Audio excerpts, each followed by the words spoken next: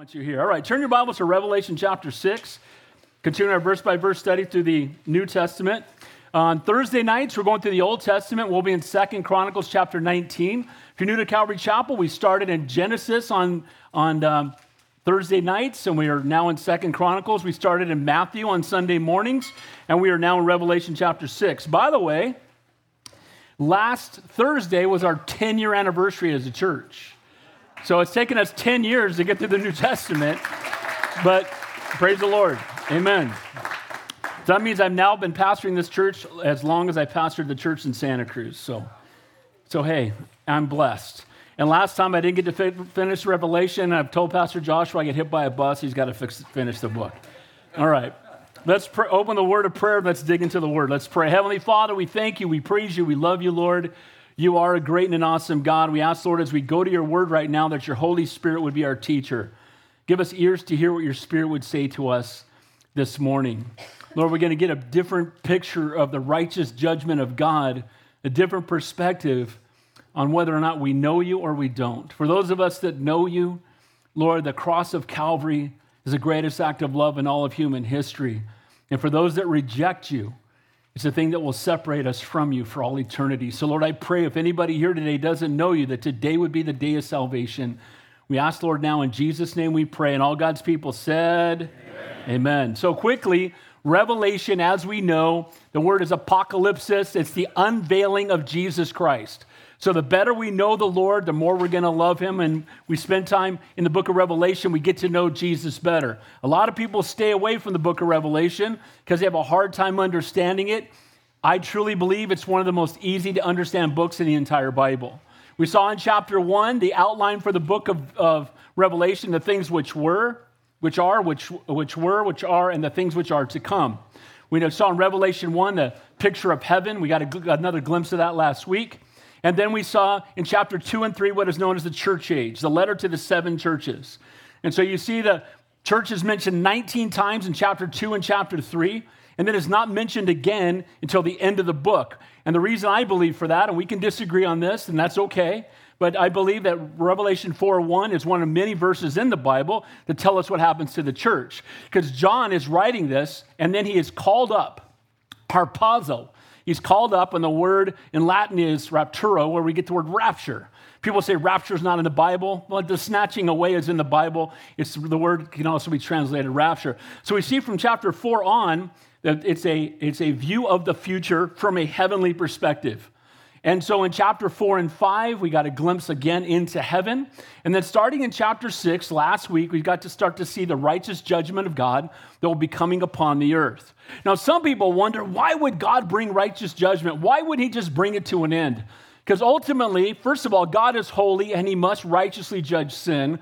But second of all, God is a God of love and grace and mercy who desires that none should perish, no, not one. And even during the 7-year tribulation, it's an opportunity for people to get saved. And literally millions, I believe, millions of people will get saved, but they will have to be martyred, most of them, to give their life to the Lord. So if you were here last week, we began looking at the seal judgments, and we saw the first 4. We saw the first seal was the white horse judgment, and it was deception. And these are things that the enemy does. So deception is something that the enemy will do, the judgment upon the earth, try to deceive mankind. And again, we live in a time right now where if Satan can't take you to hell with him, he'll do everything he can to distract you or to deceive you. And so we live in a time right now where what's happening, even in a lot of churches today, where we're getting away from teaching the Word of God. We become more concerned about the culture. And again, we want to minister to the world, but have no fellowship with it. And the enemy wants to deceive you. And the way you keep from being deceived by the lie is to know the truth. Amen? So we saw the first seal was deception. God gives them what they want, a false peace. Secondly, we saw the red horse, the second seal, and that's the horse of war. What they wanted doesn't bless them, but destroys them, and false peace turns into war. And we know we're going to see that during the Great Tribulation. There's going to be a great amount of war, but we live in a time where there are wars all around us. And here's a solution to everything that's wrong on this planet: Jesus. Everything that's wrong on this planet, all the destruction, everything that's going on around us, it's all because we've lost sight of the truth and the Lord. The third horse, we know it's famine. Well, it'll leave them wanting. False peace doesn't satisfy. Again, your flesh will never be satisfied with anything other than what God created you for, which is to have a relationship with the Lord. So you can stick drugs in there, alcohol in there, money in there, fame in there, sex in there, whatever you want, and you can try to satisfy, but your flesh will never, ever be satisfied. The new car smell wears off, amen? Whatever that thing is that you think will bring you happiness is only temporary, and the only thing that will give you real peace is to know the Prince of Peace. And when you have a relationship with him, you'll have peace. And then finally, along with famine, we saw death. And we know the fourth seal, that a fourth of the world's population will die in a very short amount of time. And in today's population, that's about 2 billion people in a single day. Now, again, I know there are people here that don't believe in the pre-tribulational, pre-wrath, pre-trib, rapture, premillennial rapture. And again, you'll be glad that you were wrong when you get snatched out of here and don't have to deal with any of this nonsense. Amen? God's not appointed us unto wrath. I have people tell me all the time, well, Pastor Dave, what you're teaching people is going to harm them when the tribulation comes and they have to live through it. And here's the reality. I'm not worried about that because I don't believe in it. But second of all, I believe when we know the Lord, there's nothing that will shake us. Amen? We saw a little bit of what happened with COVID. I don't think COVID changed the church. I think it revealed where the church is. And if you love the Lord, you're not going to be shaken by anything that takes place because you have the Holy Spirit living inside of you. So now that brings us to chapter 6, verse 9. Again, if you have your outline, grab it quickly. And I tell the message, who is able to stand? Who can stand before the Lord on Judgment Day? Who is able to stand? Again, the Bible tells us that every knee will bow and every tongue will confess that Jesus Christ is Lord. And in this morning's chapter, we're going to see two very different views of the righteous judgment of God. We're going to see those who've been martyred for their faith, most of them more than likely during the Great Tribulation. During the Great Tribulation, there's going to be no doubt what side you're on. And it's all going to be based on the mark of the beast. And by the way, you're not going to take the mark. People thought, if I get the vaccine, is that the mark of the beast? No. Amen? Whatever you do with the vaccine, that's between you and the Lord, okay? But here's the reality. That's not the mark of the beast. Other people think that they used to say the Social Security number is the mark of the beast. You know, when you went to the grocery store for the first time, you saw the boop, and then you saw that there was 3 different six numbers on the back, 3 sets. You thought, wow, that's the mark of the beast. And again, no, it's not, because here's what's going to happen. People are going to make a choice to take the mark of the beast, and in doing so, they're going to know that they're rejecting God. They're going to align with the world instead of aligning with the Lord. And so there's going to be no doubt where people stand. And you know what? We ought to get a little practice for that right about now. And my prayer is that everybody in the world ought to know where we stand with Jesus right now. Amen? We need to be unashamed of the gospel of Jesus Christ. We're going to see the heavenly saints crying out from heaven.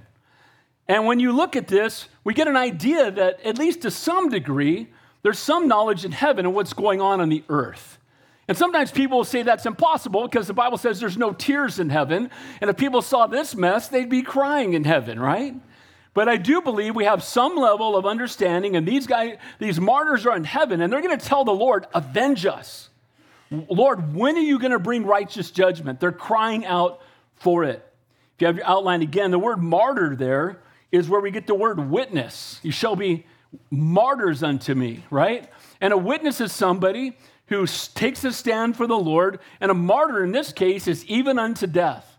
That they'd rather die with conviction than live with compromise. They're going to stand for the things of God no matter what the cost. Jesus died for us. We should be willing to lay down our lives for him. The many will be martyred for refusing to take the mark of the beast. And again, during the Great Tribulation, it will be easy to determine whose sides you are on. The previous 4 seals caused things to happen on earth. This seal causes things to happen in heaven. So we have the 7 seal judgments. Remember how this whole thing started. There was a scroll in heaven, and the focus in heaven is what? What's the focus in heaven? The throne of God. Amen? They're all nobody's looking at the gold streets. They're focused on the throne. Why? Because that's where God is. Amen? And they're focused on his presence. We know there's 24, thrones around him, and there's a rainbow around the throne. Again, a picture of God's faithfulness to his promises, right? But there's a scroll, and no one can open it. And then, of course, we know the Lord's the only one who can. And the scroll is what? What did I define that as? Title deed to the earth. I'm glad somebody's paying attention at church. Thank you, Jesus. Okay. There's a reason why I'm repetitive, because we forget. But it's a title deed to earth. So as he begins opening these seals, so it's wrapped up with 7 seals on it. As he opens each seal, another one of these events takes place. And so we've already seen, we're coming to the 5th seal today. And this is the first one where it doesn't impact as much what's happening on earth as what's happening in heaven. And then we'll look at the 6th seal. And this one I defined as cosmic disturbances. All of nature will be affected, the sun, the moon, the stars, as well as the heavens. There will be earthquakes, and it says in the text that every mountain and every island will be moved. Now, there are people that believe, and I've shared this with you before, there's a term called preterist, and they believe that all the stuff in Revelation happened in AD 70. Well, if you think that, you need to read this morning's text, because certainly in AD 70, all the mountains didn't get up and move. The islands didn't move. There were not earthquakes to the point where, again, and here's the problem with it, the book of Revelation was written in AD 90 to 95, and they're all future events. So if I just want to educate you so that if someone comes and says, well, I'm a preterist, they believe that everything in Revelation already happened. And that's just nonsense, because that would mean that Satan is chained and we're in the millennial kingdom, and if he, again, as you heard me say, if he's chained, he's on an awful long chain. Can I get an amen to that? So these are all future events that will take place. And again, why do we want to study it if we're not going to be here for it? We need to be ready to equip and encourage others. By the way, our website is rapture-proof, so when we all go to heaven, there's still going to be a place where people can go and hopefully watch this message. If we're not here, we're in heaven. You might want to listen. Can I get an amen to that? All right. So the people in heaven, they cry out, Lord, avenge us. And they cry out to God. But when these cosmic disturbances come, the world's going to run to creation and hide. Instead of running to the Creator, they're going to try to hide in creation. And you cannot hide from God. Amen? You cannot hide from God. Where are you going to hide from 120-pound hailstones falling from the sky that are on fire? Where are you going to hide from earthquakes that shake the earth so much that the mountains move and the islands move? There's nowhere to escape the righteous judgment of God. And my prayer is, again, we need to get right with God before that happens. There will be no place to hide from his judgment. Here's my question for all of us. Where do you stand with the Lord? Where do you stand with the Lord? Are you born again? Are you a new creation in Christ? Have you surrendered your life to him? Have you recognized you're a sinner in need of a Savior? Are you born again? Are you married to Jesus? We're the bride of Christ. Again, does the Holy Spirit live inside of you? Is your name written in the Lamb's book of life? And again, the world is afraid, and the world should be afraid. Because if you don't know the Lord, you should be afraid. But those of us who know the Lord, God has not given us the spirit of fear, but of power, love, and a sound mind. Amen? You can't threaten us with heaven. The worst thing the world could do to us, the best thing that could happen to us. Amen? So let's begin there looking at who is able to stand. In Revelation 6, we're going to pick up there in verse 9, well, verse by verse through the text. Revelation 6, beginning in verse 9. When he opened the 5th seal, I saw under the altar the souls of those who had been slain for the word of God and for the testimony which they held. First thing I need to do is pray. See, when you do announcements, this gets messed up. So let me pray. Heavenly Father, we ask now as we go to your word that your Holy Spirit would be our teacher. Give us ears to hear what your Spirit would say to us. In Jesus' name we pray. Amen. So notice he says there, when he opens that 5th seal, I saw under the altar those who had been slain for the word of God and for the testimony which they held. Again, while the previous 4 seals caused things to happen on earth, this seal causes something to happen in heaven. We know the Bible tells us that the tabernacle is a model of heaven. And the things that we see in the tabernacle are things that we will see in heaven. And we know that everything in the tabernacle, as we've talked about repeatedly, all points to Jesus. Right? The golden lampstand, he's the light of the world. Amen. The table of showbread, he's the bread of life. The altar of incense, it's outside the Holy of Holies, incense going in. He is seated at the right hand of the Father, making intercession for us daily. The bronze altar is a picture of the cross. The bronze laver is how it cleanses us from our sin. The Holy of Holies, again, where only the great high priest at the time, the high priest could go in on Yom Kippur, the Day of Atonement. Again, that veil's been torn and we can enter into God's presence. But what was there was the Ark of the Covenant. The Ark of the Covenant had the mercy seat covering 3 elements inside of it. Again, the Ark of the Covenant, it's a box, not a boat. Amen? So it's covered with the mercy seat, and inside of it had the Aaron's rod, because Jesus is the great high priest. Again, it had a jar of manna. He's the bread of life. It had the 10 commandments, because Jesus is the word. Amen? And then we see the angels on the top of the mercy seat, and they would sprinkle blood in the middle. And when they came into the tomb on Resurrection Sunday that we looked at last week, what did they see? Angels on each side, blood-stained clothes in the middle. So the Ark of the Covenant is a picture of the resurrection, that we serve a risen and living Savior who has triumphed over sin and death. Amen? So the tabernacle is a picture of heaven. And he says, when he opens the seal, what do they see? They saw under the altar those who had been slain. So they see the blood of those under the altar. Their blood has been shed. But why were they slain? Because they were politically active. That's not what it says. Because they were, whatever other reason. No, they were slain for, what does it say there? Those who had been slain for what? The what? The word of God. Because they stood for the word of God. We're not standing for an organization. We're not standing for a group. We're standing for the word of God. Faith comes by hearing, and hearing by? Amen. So if you want to know God better, you spend more time in his word. If you want to grow in faith, you hear me say it all the time, you're as close to God as you want to be. Amen. If you want to be closer to the Lord, spend more time in his word. Spend more time in his presence. And they were slain for the word of God. They stood for the word of God. Is it any wonder why the enemy is attacking the word of God? Is it any wonder that the word of God's been taken out of schools, but they allow it in prison? If they had it in more schools, there'd be less need for them in prison. Amen? They take the word of God out. They remove the word of God from everything. People tell you to keep your faith to yourself, to check your faith at the door. Here's the reality. Wherever you go, you are salt and light. Whatever building you enter, the Holy Spirit just entered the building. Amen? And God wants to use you for his kingdom and for his glory. And I pray that if we have to be slain for something, let us be slain for the word of God. And they were slain for the word of God. So they're in heaven. Their blood has been shed. Again, the tabernacle is a model of heaven. Just as there is an altar in the tabernacle, there's an altar in heaven.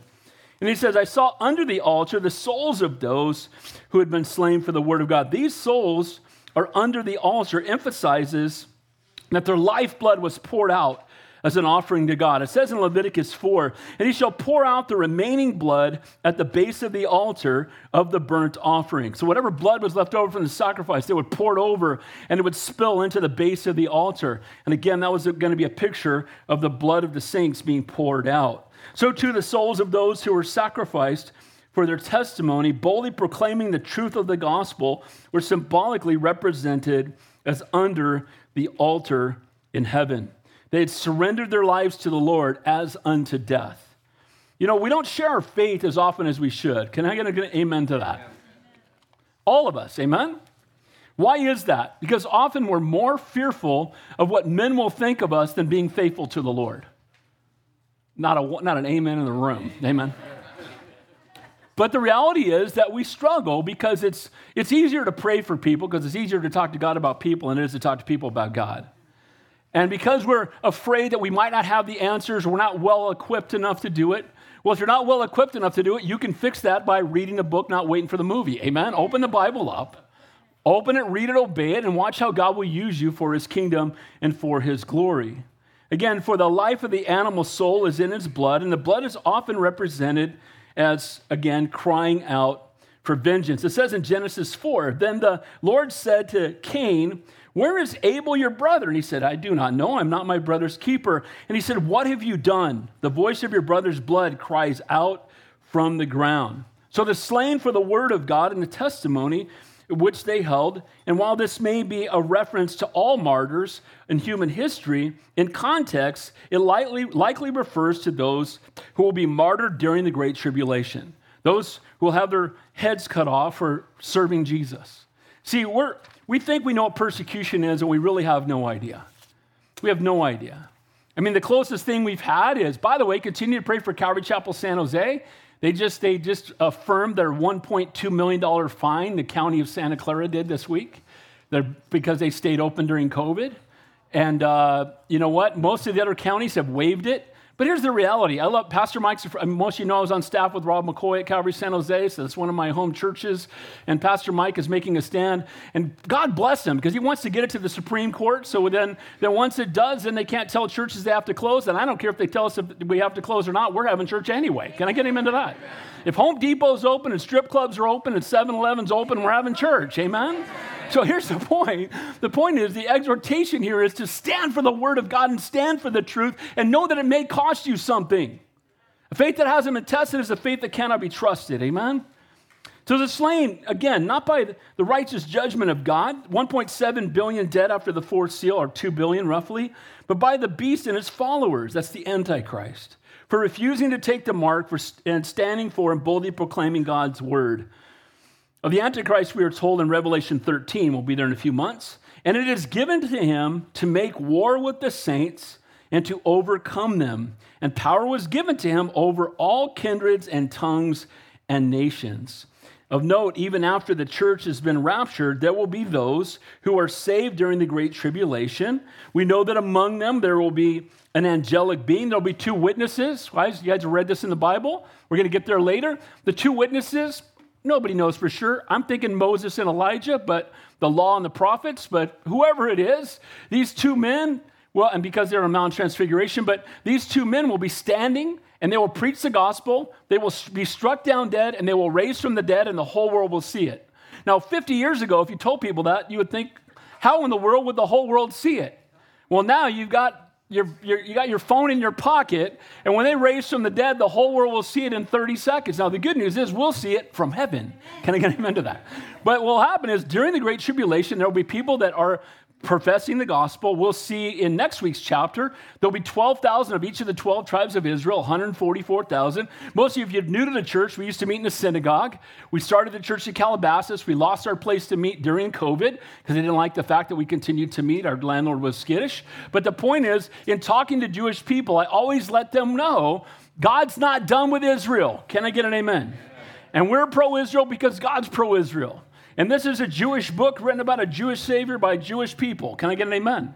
That being said, Israel as a nation right now has blinders on its eyes. But during the Great Tribulation, we're going to see great revival take place and many, many Jewish people getting saved. So God still has a plan for the chosen people again, and we'll see that there will always be that remnant that is standing for the Lord, even in the midst of the Great Tribulation. I believe there will be millions that are saved. Among those will be Christians who get left behind. Now, I'm not talking about real Christians. I'm talking about people who think they're Christians. Amen? Going to church doesn't make you a Christian. Should you go to church? What's the answer? Forsake not the gathering yourselves, together, and all the more as the day approaches. So being in fellowship as a believer is a get to, not a have to. Amen? This is my favorite time of the week, right? We hang out with God's people. We assemble as our family. Almighty God's in our presence. The Holy Spirit is ministering to every heart. We're all using the gifts God's given to us to minister to one another. I would never want to miss that. Amen?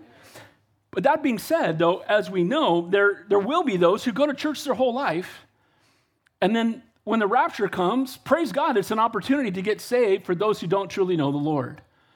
I told you this years ago, I had a coworker who used to come and talk to me about it. And first he told me never to talk about the Lord. Then we'd go to lunch and say, what are you teaching this week? And I remember when I was still in Santa Cruz, I was getting ready to teach this chapter. And he goes, so that means I'll have 7 years to get right then after everybody leaves, right? So I'll still have one more chance. I go, well, yeah, but it's going to be a lot heavier price than if you just get saved now. Amen? And by the way, you could get hit by a bus this afternoon and go straight to hell and be separated from the Lord for all eternity. And we don't want that. Amen? Pastor said hell. Yeah, we talking the truth over here. We teach the Bible. Those who've been witnessed to and mocked the truth and saw Christians as lunatics, some of them will get saved. And you know why they will? Because they'll remember the words that we said. Look, some plant, some water, some reap a harvest. We don't save anybody. The Lord's the only one that can save anybody, but we're called to share our faith. And we just never know how that's going to impact the future generations. Amen? And then I just think people are going to be digging up Bibles. When we all disappear, they'll probably say the aliens did it. I don't know. They'll say those are all the people that didn't get vaccinated. They just disappeared, right, or something. There'll be some kind of something that they'll say, right? That's why we all just vanish from the face of the earth. But there will be those that will say, wait a minute, it's all my Christian friends. What happened? And they'll be digging up Bibles, searching for the internet for messages on the book of Revelation and the end times. Becoming a Christian during the 7-year period will come with a very heavy price tag. Christians who refuse to take the mark of the beast on their right hand or their forehead will be unable to buy and sell and will eventually be put to death, being martyred. Christians, we are marked already by the Holy Spirit. We don't need any other marks, right? So when you gave your life to the Lord, Spirit went from being with you to being in you. And he never leaves you nor forsakes you. He's the down payment on heaven, according to Ephesians chapter 1. He has sealed you. And so when you have the Holy Spirit inside of you, we're already marked by the Lord. We don't need the mark of the beast. We have the mark of the Lord. Amen? And so depending on who you're marked by will determine your eternity. The unbelievers will be marked with the likeness of the beast on their right hands and foreheads. And again, Satan is a counterfeit who always chooses to trick people into doing the very thing that you can have with the Lord. So you can be marked by the Lord, or you can be marked by the world, or by the beast, in this case, the Antichrist. And again, those who make the mark of the beast, sadly, it's too late then. Like you've surrendered your life to him. As soon as you surrender your life to the Lord, tragic. During the tribulation, it will be easy to determine, again, whose side you're on. It's those who refuse to take the mark of the beast, who are marked by the Spirit, who will be martyred for the testimony that they hold. And while we won't be here during the Great Tribulation, we must be prepared for times of persecution, because there are birth pangs that take place. Now we know, what else needs to happen for the rapture of the church to take place? Nothing. Could we go today? What's the answer? I'm ready. How about you? Now we know that the Lord's waiting for the fullness of the Gentiles, which means when the last person who's supposed to get saved before the rapture gets saved, then we can go. So if you're here today and that's you, get right with Jesus, and we can all have lunch with the Lord in heaven. Can I get an amen to that? It's time to get right with him.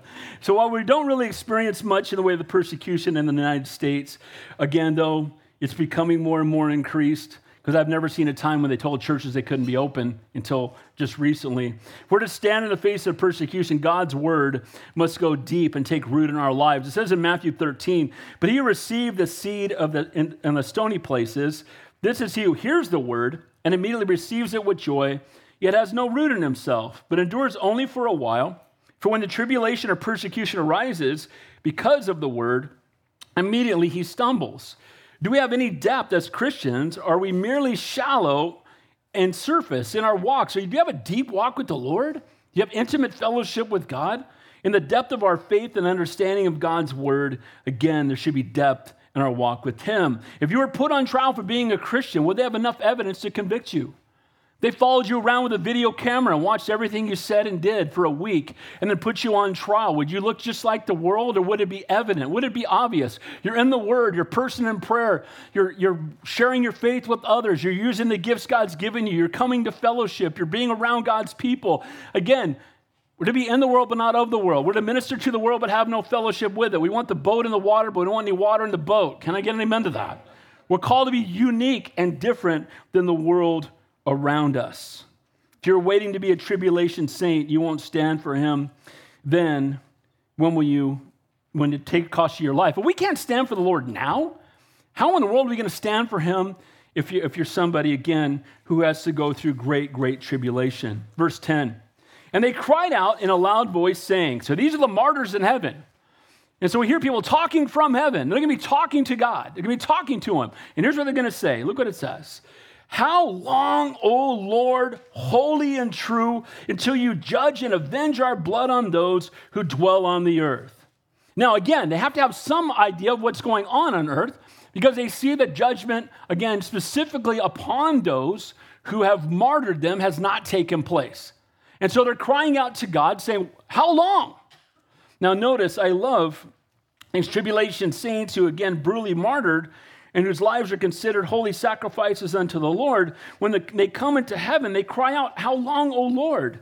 These saints know that they've been murdered. They know firsthand what hell on earth the world has become, and how savage those who were lost, who had aligned themselves with the beast, had become toward those who follow Christ. They knew that their merciless torture and slaughter of the saints continued on earth, and are crying, Lord, how long? How much longer, Lord, are you going to let this keep happening? Why are you allowing this? And again, it's always his grace. See, God desires that none should perish, no, not one. And even though we may lose our lives for our faith, the Lord is being patient because he's waiting, because there are still other people that are going to get saved. And aren't you glad he waited for you? Amen? So we need to live recognizing, first of all, we're all idiots compared to God. Amen? God knows what he's doing. We need to trust him. Amen? But at the same time, they're in heaven and their hearts break because they know that the violence against Christians, they're being martyred, they're being tortured. And they're like, Lord, how much longer? Please, Lord, we need you to put a stop to this. Not an issue of if he would bring righteous judgment, but when. How do we know he will avenge those who have been slain for his sake because of his character? Notice they call him holy and true. That's our God. He's holy, which means he's righteous. He's perfect. Amen? He's holy. He's a holy God. Now, because he is holy, God cannot have fellowship with sin. Amen? You can really have in heaven, if we had one sin in heaven, we'd have what? Earth part 2, amen? It was one sin that came to earth that brought all the mess that we have on the planet today. There can be no sin ultimately in heaven. God has no fellowship with it because he is holy. Now, praise the Lord. How many sinners we got in the room? Hands on up, you're a liar, you're prideful, and a sinner. Can I get an amen to that? But here's the reality. We're all sinners again. Now, he sees us as sinless now, doesn't he? Through the shed blood of his son. He sees us as holy and righteous, but our nature is we are all sinners. But here's the good news. While we were yet sinners, Christ died for us. He knows you best. He loves you most. He was willing to die in your place. And so God hates sin, but at the same time, he loved you so much, he was willing to take all of your sin and mine upon himself at the cross of Calvary and pay the price as if he lived your life so you could be rewarded as if you lived his. That's the God that we serve. Amen? And so here he is, and he's taking it upon himself. And he's done that. And so sin has been washed away, but he's holy. And the only reason that he could be sacrificed is because he is holy. No one else could pay the price. No one else would pay the price. No one else did pay the price. And he proved that he was God. But on the third day, he rose from the dead. Amen? So he is holy in both his nature and his character. He is holy in that he hates sin, and he is holy because he's holy, he must be just, and he must righteously judge sin, which is what he will do. Not only is he holy, but he's true. He's the definition of the truth. I've told you guys a term that makes me want to throw open my mouth a little bit every time I hear it is I'm living my truth. My head wants to explode. There's no my truth and your truth and his truth or her truth. Amen? And definitely not no they, them truth. Can I get amen to that? There's only the truth. And Jesus said, I am the way, the truth, and the life, and no man comes to the Father but by me. And Jesus is the definition of the truth. Amen? I've shared this with you before. In my college class years ago, my philosophy teacher, Dr. Jerry Cloyd, I wonder if he's still alive. I pray for him often. He got a first day of class. He said, if anybody here believes in absolute truth, stand to your feet. I'm going to make a fool out of you right now. And this was long before I was a pastor, and I was scared to death to do it, but I stood up and I had my jersey on because it was game day in college. And he said, the big dumb jock in the back is going to define truth for us. And I said, Jesus said, I am the way, the truth, and the life, and no man comes to the Father but by me. Jesus Christ is the truth. I didn't finish that class. I got sent out by the teacher but the reality is, guys, we know the truth. And he is the truth. And there's no other truth before him, besides him, or other than him. You're not living your truth. He's the truth.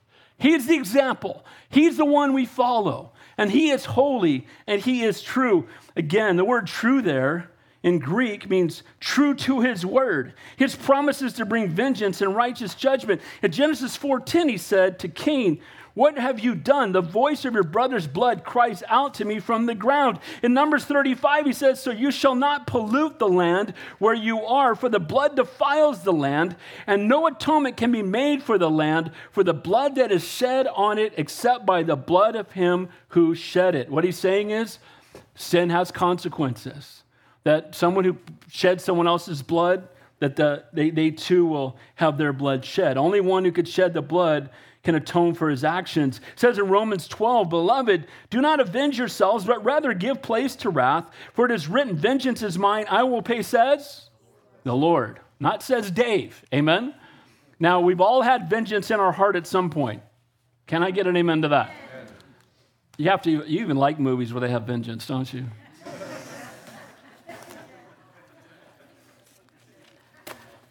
I have special skills. You know what I mean? Somebody takes your daughter away. I get it. You're coming with, But the reality is, vengeance belongs to the Lord, not to us. Amen? He is holy.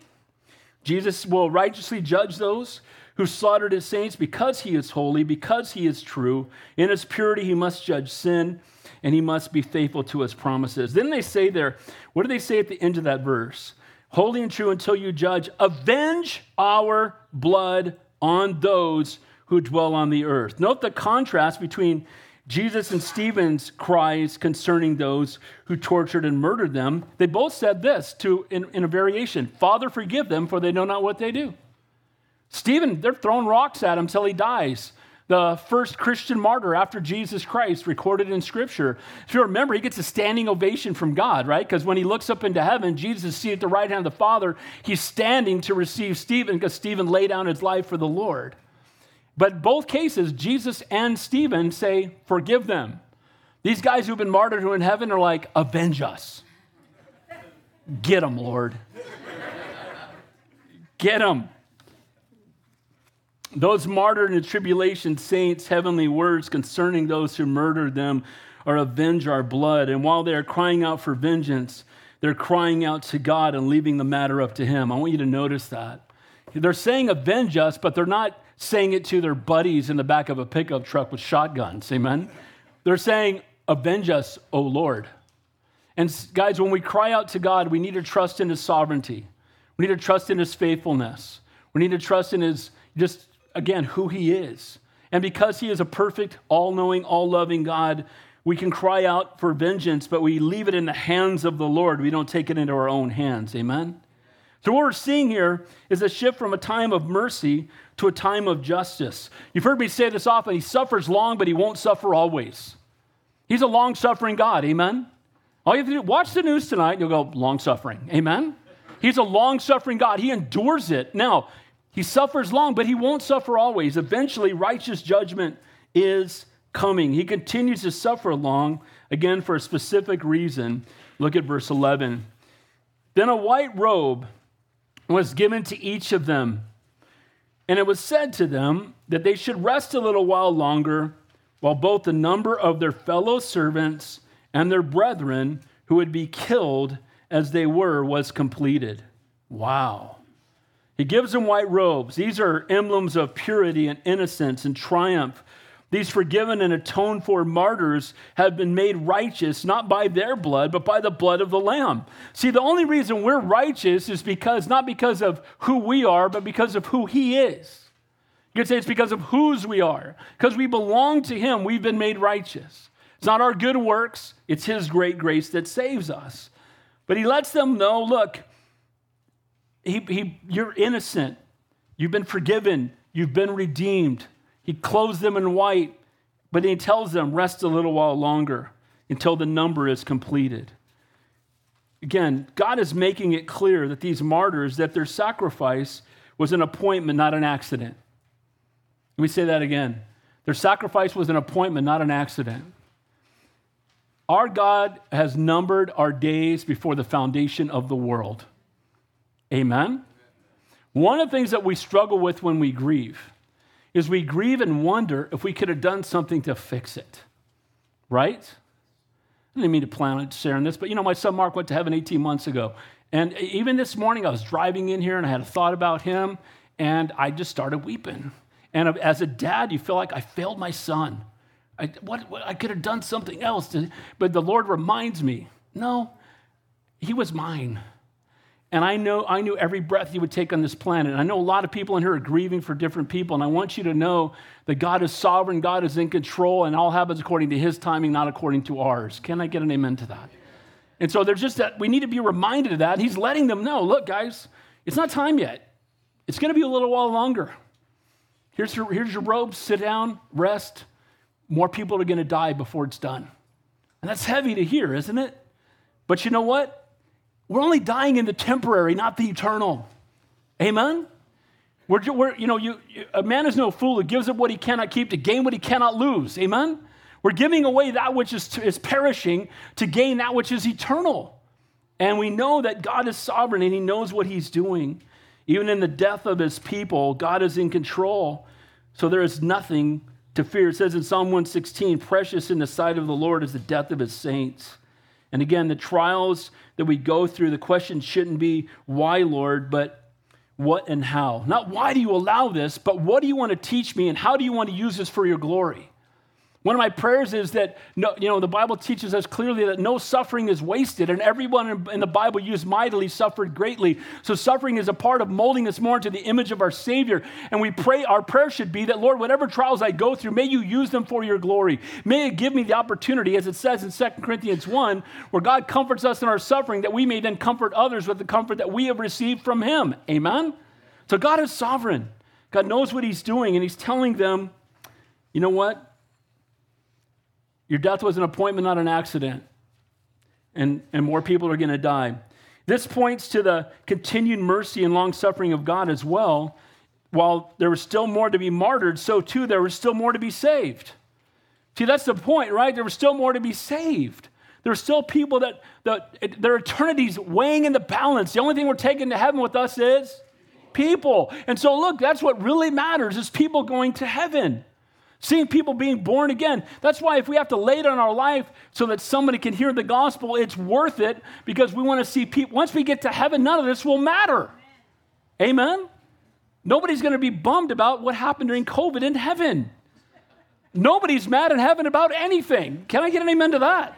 Nobody's bummed about anything. Heaven's amazing. And we can't wait to get there. Amen? The Lord is waiting to bring vengeance upon these tribulation followers of the Antichrist until the final martyr is killed, until the final tribulation saint is redeemed, and those who suffer on the earth for his sake will be rewarded in heaven. Our Lord is willing that some suffer temporarily, that more might be saved eternally. Let me say that again. Our Lord is willing that some suffer temporarily, that more might be saved eternally. We should be willing to suffer temporarily, that more might be saved eternally. Can I get an amen to that? We should be willing to do that. Fellowship of his suffering. Our Lord is willing.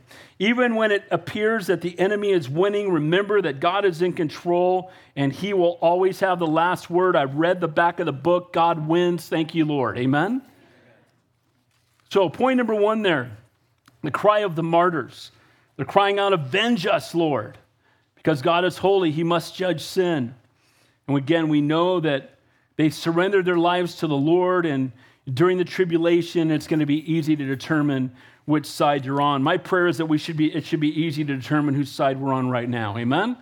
Second point, final point, the 6th seal is cosmic disturbances, earthly cry of rebellious and unrepentant man. Now, we're going to see how the people in heaven are responding to the tribulation, and they're saying, Lord, avenge us, bring this to an end.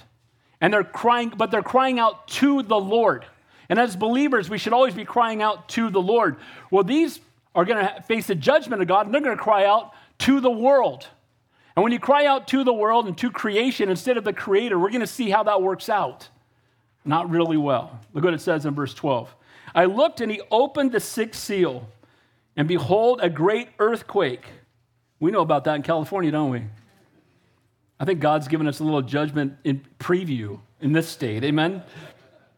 And the sun became black, as sackcloth of hair, and the moon became like blood. The opening of the 6th seal will produce worldwide convulsions and what's the word there? Catastrophes, there it is, including the first of the 3 great earthquakes. All of nature will be affected, the moon, the sun, the stars, as well as the heavens, and as we will see, the mountains and the islands. Nothing will be the same. In the Bible, celestial disturbances are often connected with the coming of the Messiah. Isaiah, Jeremiah, Ezekiel, Joel, Zephaniah, and Jesus himself all describe such things. In Zephaniah it says this, the day of the Lord is near. It is near and hastens quickly. The noise of the day of the Lord is bitter. There will be mighty men shall cry out. That day, it is a day of wrath, a day of trouble and distress, a day of devastation and desolation, a day of darkness and gloominess, a day of clouds and thick darkness, a day of the trumpet and the alarm against the fortified cities and against the the high towers. I will bring distress upon men, and they shall walk like blind men because they have sinned against the Lord. Their blood shall be poured out like dust, and their flesh like refuse. Jesus and judgment is coming. Amen? Joel chapter 2 says, the sun and the moon grew dark, and the stars diminish in their brightness, for the day of the Lord is great and terrible. Who can endure it? When the one who holds the universe in the span of his hand moves from a place of mercy and long-suffering to a place of righteous judgment and wrath, there's going to be things happening on this earth like nothing anyone has ever seen before. Now, see, some people read this stuff and they struggle. Why is God so mean? Why would God do that? That just doesn't seem right. Here's what's more amazing. Righteous, holy God has held back for over 6,000 years out of his love for us. Amen? He is long-suffering. He has endured all of it. Even James and John said, Lord, just bring fire down. Could you just bring fire down? Bring some thunder. Just smoke them, right? They're called sons of thunder. They're in the Bible, right? And the one who's writing this is John. He went from a son of thunder to the one who Jesus loves. And he understood the grace of God a little better. Amen? But we don't judge God and say, how dare you judge? I'm amazed that he hasn't judged already. I'm thankful he hasn't judged my life for what I deserve. Can I get an amen to that? So when he does bring righteous judgment, it's part of his character. Notice it says his overwhelming power will be displayed in wrath, as described in these verses, will bring unparalleled fear into the heart of even the most courageous man. Earthquake, the word there is seismos, a shaking, a commotion, a tempest. An earthquake. This is the first of three great earthquakes referred to in the book of Revelation. And remember the parallel between the first six seals and Jesus' message to the apostle concerning the end times. We don't have time for it, but if you go to Matthew 24, I quoted it last week, he did say this, for there'll be many come in my name, saying, I am the Christ, and shall deceive many. And you will hear of wars and rumors of wars. See that you not be troubled. All these things must come to pass, but it is not the end. For nation will rise against nation, kingdom against kingdom. There will be famines and pestilence and earthquakes in divers places, and all these things are the beginning of the sorrows. So the Revelation order is Antichrist, war, famine, death, earthquake, same in Matthew, as only the beginning of the sorrows. We're only in the sealed judgments. There's more judgments coming. This is just a prelude and an opportunity to repent, and it's going to get far worse. Either as a result of an earthquake or in conjunction with it, you will have cosmic occurrences. The sun became black. What John sees or looks on is black sackcloth. So, that's made from goat's hair, used to make tents. And why does the sun become black? I don't know. But I know some say, maybe it's from all the fires and it's going to cover the sun and you're not going to be able to see it because of all the things that are taking place on the earth. I don't know. But I know, some say maybe volcanic eruptions that covered the sun. Only God knows, but the sun will become black. And when the sun's black, that's not good. Amen? The moon will be like blood. Again, how? Again, the cloud may be a result of atmospheric changes. The violent earthquake gets the attention of all mankind. Then there's a black sun and a red moon. And I love in the Bible, you'll always see black and red together because, black represents our sin, and red is the shed blood of Jesus Christ that conquers over sin and death. Amen? So when Jesus was crucified, the earth shook, the sky darkened, and they were redeemed by the blood. Amen? Again, those are pictures of what's taking place during the Great Tribulation. The earth shook. Remember, dead people got up and walked around. We talked about it on Sunday. How does everyone not get saved? Amen? When dead people are walking, when grandma comes to your house for the Thanksgiving dinner, she died 47 years ago. You'd think everyone would get saved, but they don't. Just shows the pridefulness of man, amen? They won't surrender their lives to the Lord. But again, they were shook. The sky was darkened. They were redeemed by the blood. These events were similar, again, to those who took our judgment upon ourselves and when he pours out righteous judgment upon the rebellious. When he took his judgment upon himself and then when he pours out righteous judgment. See, Jesus died the most torturous death so people wouldn't have to go through this. But if we continue to reject him and say, no, I don't want you, no, I don't need you, I don't need the cross, I have no desire to accept what you've done for me, then we're bringing the judgment upon ourselves that the Lord has already taken for us. So never lose sight of that. Verse 13, and the stars of heaven fell to earth, as a fig tree drops its late figs when it's shaken by a mighty wind. What exactly does John see? Falling meteors, asteroids, comets, satellites, or some people say nuclear missiles. Whenever I read the book of Revelation, you know what I say it is? It is what it says it is until it's impossible not to be that. Can I get an amen? So when it says stars are falling from the sky, I think it's stars falling from the sky. Amen? Now, most stars are bigger than our sun, but there are smaller ones. So again, stuff's falling from the sky. Where do you hide from stars falling from the sky? Where's the escape? As the fig tree drops its late figs, again, figs ripe, ready to be picked, a mighty wind hits them and they are shaken from their place and they all fall to the ground, just as the cosmos and all that is in it is held in place by the Lord. Guys, he holds the whole universe in the span of his hand, and if he ever let go for a nanosecond, it would all fall apart. Amen? He holds it all together. He's got the whole world in his hand. Amen? He holds it all together, and if he lets go, we're in trouble. And then the Bible says, proclaiming to be wise, they become as fools. There's people who think it went from the goo to the zoo to you. That didn't happen. They think that nothing exploded and turned into something. It's a bunch of nonsense. God created it all, and he created you in his image, and he loves you so much he'd rather die than live without you, and that's the God that we serve. Amen?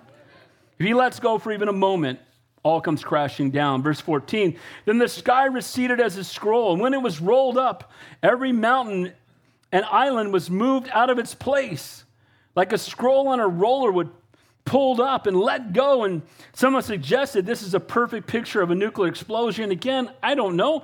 I think it just did it. Amen? But what I do know is that this is a part of God's righteous judgment, his wrath being poured out. By the way, how beautiful are the mountains around here right about now? All the hills and stuff. I feel like I'm in Scotland. Can I get an amen to that? It's beautiful. It's my home. Can I get an amen to that? But it's just beautiful. It's green. It's luscious. You drive around, and they're all going to get it move. We think the fire's on them's bad. Can you imagine when they start moving? I'm glad I won't be here for this. Amen? Again, meteors, asteroids, whatever it might be, not interested in having any of them fall on me. How about you? Notice how the reactions of the people are. Now watch this. So we're going to finish up here. Watch what happens. How do the people react? Do they cry out to God? Oh, God, we've sinned against you. Please forgive us. Do they recognize, you know what? We're in trouble. And remember that guy told us about the Lord? Do you remember all those things we've been told? Remember those guys we killed who were standing for the truth of the gospel? That's not what happens. Look at verse 15. And the kings of the earth, the great men, the rich men, the commanders, the mighty men, every slave and every free man hide themselves in caves and in the rocks on the mountains. And they say to the mountains, fall on us, hide us from the face of him who sits on the throne and from the wrath of the Lamb. They know it's God, amen? And even they know from him, they know it's coming from God.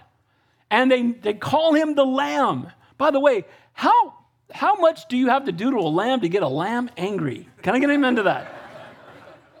The wrath of a lamb, I think that's the only place in the world that's ever been written, ever. Amen? But see, that just shows you that he's a loving, gracious, and merciful God who suffers long, but he won't suffer always. But notice what they do. They don't cry out to the Lamb. They don't seek forgiveness from the Lamb. They run and hide from him. It's been said that during the Great Tribulation, the most expensive real estate will be a hole in the ground because people want to hide there. Notice what they do. They run from God and hide from God instead of running to God. And the problem is, this is what they've been doing their entire lives. They're giving one more chance to repent. And what do? They continue to run from the Lord. Guys, may we not run from the Lord, but run to the Lord. Amen? With our arms wide open to the one who wants to save us. Every person who remains on the planet when the righteous judgment comes will face the wrath of God, be it rich or poor. Notice it says, kings, captains, mighty, slaves or free. No one will escape his judgment. God is not a respecter of person. He's not impressed with a man's wealth, position, or title. No one will escape the wrath of God. As a righteous and holy judge, he must judge all sin. If a man or woman will not yield to the love of God and be changed by the grace of God, there is no way for them to escape the wrath of God. Let me say that again. If a man or woman will not yield to the love of God and be changed by the grace of God, then there is no way they can escape the wrath of God. All who have mocked God, who are in their arrogance, shake their fists at God, Think of all the people today. We have political groups mocking God. We have comedians mocking God. Kings and princes mocking our Savior. Arrogant intellectuals who think they're smarter than God. The Mormon guy that I just spoke to last week who said they had to send Joseph Smith to fix all that mistakes that Jesus made and where he failed. My head was about to explode. Evolutionary scientists, Buddhists, Muslims, Hindus, insincere Christians, anybody who thinks they know better than God, who has rejected God, again, if they will not accept the grace of God and the love of God, they will face the wrath of God. And we don't want to see anybody face the wrath of God, amen? We want to see people saved, born again. Not only the terror of his judgments, but from the face of him. People trying to hide in caves and rocks from the face of God and the face of the Lamb. Imagine wanting again to hide from the Lamb of God. The focal point is heaven. He who sits on the throne is the source of trepidation on the earth, and the wrath of the Lamb, again, seems like a paradox. We're so accustomed to emphasizing the meekness and the gentleness of Christ that we forget his holiness and his justice. Let me say that again. We're so focused on emphasizing the gentleness and the meekness of Jesus that we sometimes forget his holiness and his justice. The word God's wrath there is like it's not like a child's temper tantrum. This is my own definition of the wrath of God, and forgive me if it's not accurate, but here's how I've always defined the wrath of God. It is a holy and consistent reaction to that which is contrary to the nature or the will of God. God doesn't blow up like we do. When we get, when you think of wrath, you think of someone flying off the handle on the freeway, getting out of their car with a tire iron ready to beat the other guy up, right? Wrath, they're just angry. The wrath of God is a holy and consistent reaction to that which is contrary to the nature and the will of God. It's a godly reaction because he's God, amen?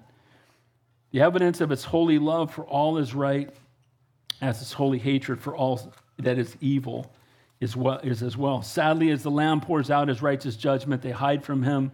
Remember Adam and Eve, when did they hide? When they sinned. And the same is true for us. Sin separates us from God. Again, it takes a lot to make a lamb or any animal of peace angry, but the world has done it, and God's going to bring a judgment. Last verse. For that great day of wrath has come, and who is able to stand?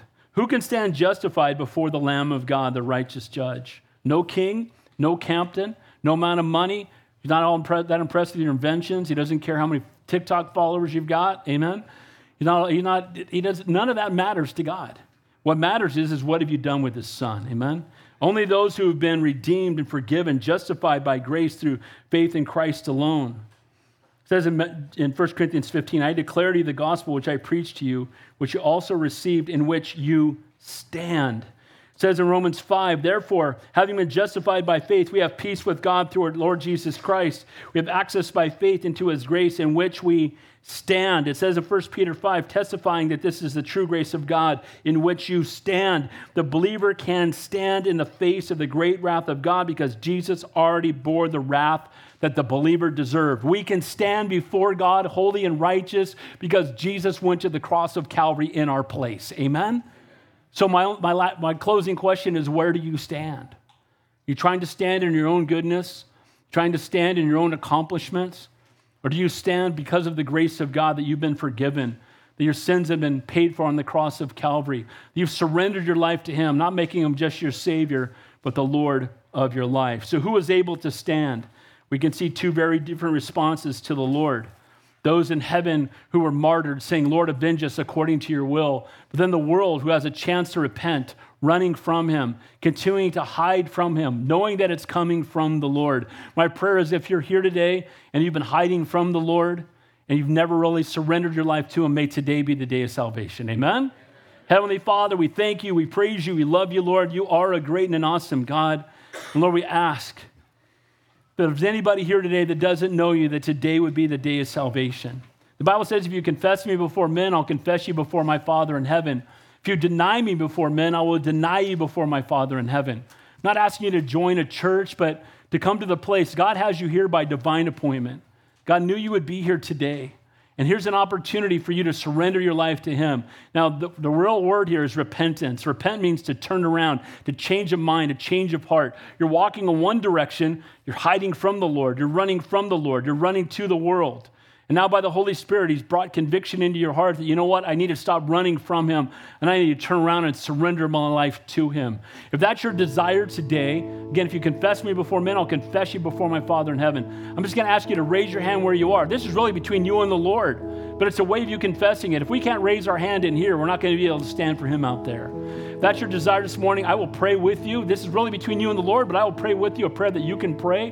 God will know the sincerity of your heart. It's your desire to give your life to the Lord today, to leave here knowing that you've given your life to him. You're born again. You're going to heaven. If that's your desire, raise your hand where you are so I can pray with you. Anybody at all? God bless you, brother. Anybody else? Anybody else? God bless you. Anybody else? Don't leave here without him. The Lord loves you so much, you'd rather die than live without you. Anybody else? Today, the day of salvation. For these that have raised their hands, I'm going to pray this, and you can pray this with me out loud or in your heart. Dear Heavenly Father, I come to you this morning, and I confess that I'm a sinner. Lord, I need you. I believe that Jesus Christ is God, that he died on the cross, and he rose from the dead. Lord, I know that I'm a sinner, but I know that you can forgive me. Lord, please forgive me. Lord, fill me with your Holy Spirit. I don't want to just make you my Savior. I want you to be the Lord of my life. I surrender my life fully to you. I ask these things in Jesus' name. Amen. The Bible says